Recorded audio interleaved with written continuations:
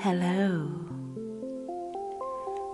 it's Chapeau Claudette with my Friday the 13th scary, astronomical story.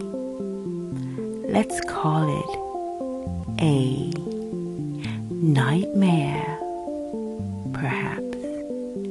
Imagine your worst nightmare has become a planet nightmare. You know those nightmares where you can't get out, where you can't move, where you feel stuck. What about this was what was really the reality of our Earth? Yes, ladies and gentlemen, what if the world is flat? The reason I like to explore this is because a lot of people think that it is.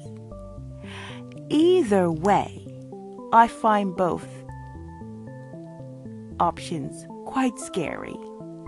But today, if I'm on a flat Earth, and if there is a firmament, and if I'm living in a dome, then I'm stuck with all of you,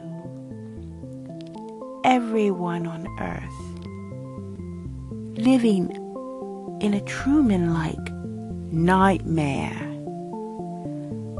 What's more scary, that you've been led to believe that you're free? Or is it that you can't escape? I think I prefer a nightmare where I am spinning so quickly through space that I have to make a quantum leap in a fantasy world that makes that possible. You see, I believe that it's all about perception. And if I was in a dream where I could not feel myself free, where I could not escape, I think I would be upset and angry first. But should you waste it? Should you try to escape like all the horror films you see? Should you keep trying to find a way out? Should you get your gun? Should you continue to fight against the reality of being stuck in one place? I am inviting you to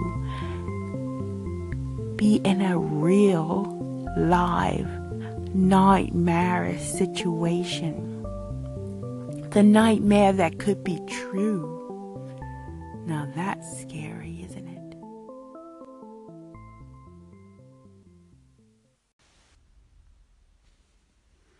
Hey, I hope you like my Flat Earth playlist. It's quite exciting to discover these musical endeavors about the flat Earth, and I found one of my favorite artists from the 80s, Thomas Dolby.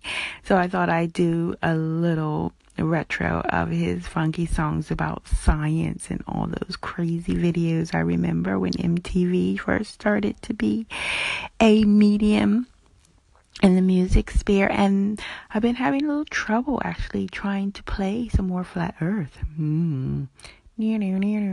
Anyway, I hope you enjoy and have a great Saturday the 14th. Good morning to you. It's a good afternoon from the UK. I'm not sure if you know, but a couple of weeks ago I started something called #SupportiveSaturday, where I wanted to spread some love and joy around the Anchor community. If you'd like to take part, all you need to do is call into somebody that you know, or even better, somebody that you don't know on Anchor, and offer them some kind and supportive words of encouragement. If you do take part, please don't forget to add Hashtag Supportive Saturday to the little text box. Have a wonderful day.